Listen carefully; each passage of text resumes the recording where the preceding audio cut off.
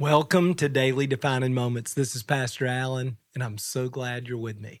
Our goal each day is to open the Bible and help you connect with Jesus. Remember, before I begin my day, God has something to say. We're reading through the New Testament portion of the One Year Bible in the New Living Translation. Today is April 23rd, and our reading comes from Luke chapter 22. I want to read a few verses beginning in verse 31 that talks about Simon. Jesus is celebrating the Lord's Supper with his disciples, or the Passover meal with his disciples, and he says to Simon, "Simon, Simon, Satan has asked to sift each of you like wheat, but I have pleaded in prayer for you, Simon, that your faith should not fail. So when you have repented and turned to me again, strengthen your brothers." I want to stop right there and point out three things. First, Jesus says Satan has asked permission. And this is a little bit of a mystery to us, but certainly when you look at the life of Job, the beginning of his story, and what Jesus says here, it appears that Satan has to get permission from God in order to attempt or to attack us in certain ways, and that God somehow uses that and works in it redemptively for our good.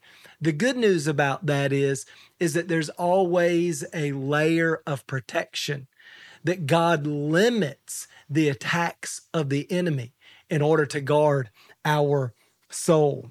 The next thing that I think is just interesting about that is Jesus says, "I've pleaded in prayer for you."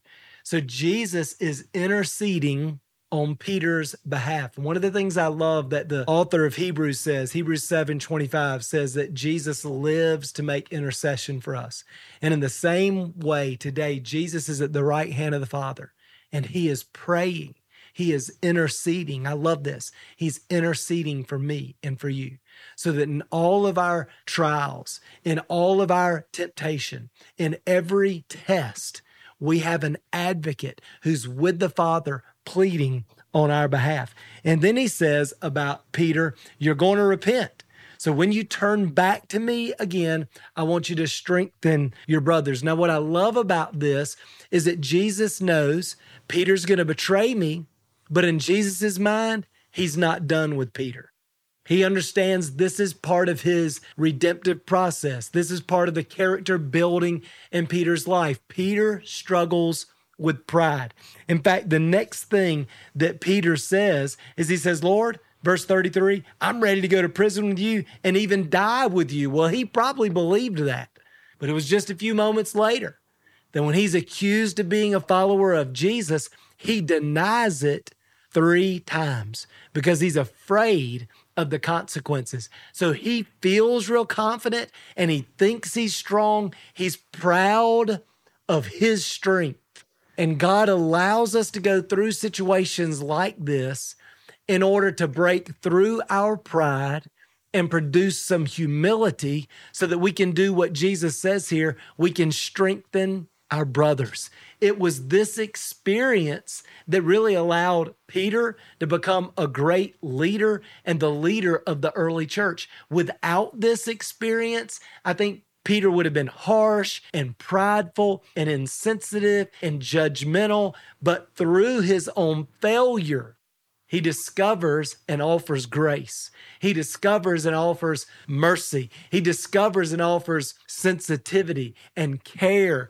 And he helps people to understand, instead of discipline and self-reliance and hard work, he helps people to understand grace and dependence and trust, right? And that's the Christian life.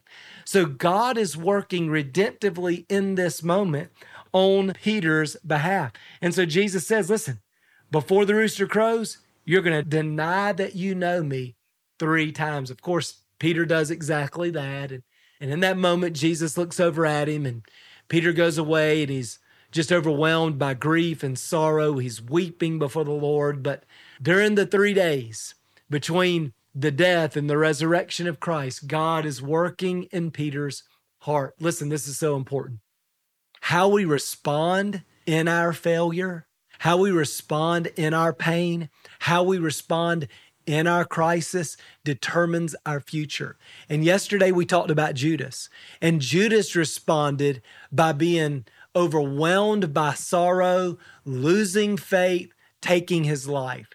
Peter also denies Jesus, but he responds by opening his heart, humbling himself, repenting, inviting Jesus to work redemptively in his life, asking for another chance. And sure enough, after the resurrection, Jesus has this encounter with Peter, and he says, Peter, feed my sheep. Peter, feed my sheep.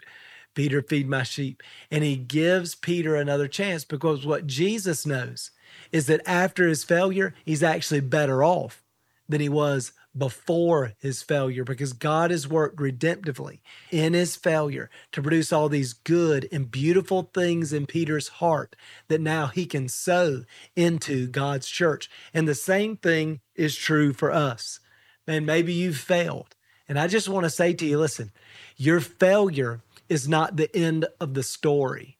Your failure is not the end. If you'll open your heart, God will work redemptively in your failure to bring new life, so that now in all of your relationships, instead of there being pride and judgmentalism and hypocrisy and a critical spirit and all of these kind of ugly, harsh things, now there's a tenderness, there's a love, there's a grace, there's a hope, there's a faith, there's a dependence. There's all these good things that represents the kingdom of God. It's the way that Jesus relates to us that now we can begin sowing into our world. That's what the church is supposed to be. The church is a place where broken people can discover grace, be transformed, redeemed by the grace and the power of God, so that we can sow that in a world. Remember, we live in a fallen, broken, hurting world. What do they need? They don't need our judgment and our hypocrisy. They don't need our criticism. They don't need our attacks. What they need is for us to bring into the world the same thing Jesus has brought into our hearts: grace and mercy and redemption and faith and hope, a second chance. Man, God can use all of us to do that today. Who at your workplace, who in your family, who in your neighborhood needs to experience the redemptive power of grace? Man, you're the key to them experiencing that. Let me pray for you. Father, thank you so much for every person listening. God, the truth is we're all failures. We have all failed you many times. But God, you have been so gracious. And your grace is redeeming and transforming our lives. So God, in the midst of our failure and struggles, we will open our heart and invite you to do spiritual surgery in us, to redeem, to strengthen, to transform, so that we can sow that into our world. So that God, because of our encounter with you, we can begin loving people the way you love us. Help us to do it, Lord Jesus. In Jesus' name we pray. Amen. Well, thanks again for being with me today. Man, I hope this encouraged you. Remember, before I begin my day, God has something to say.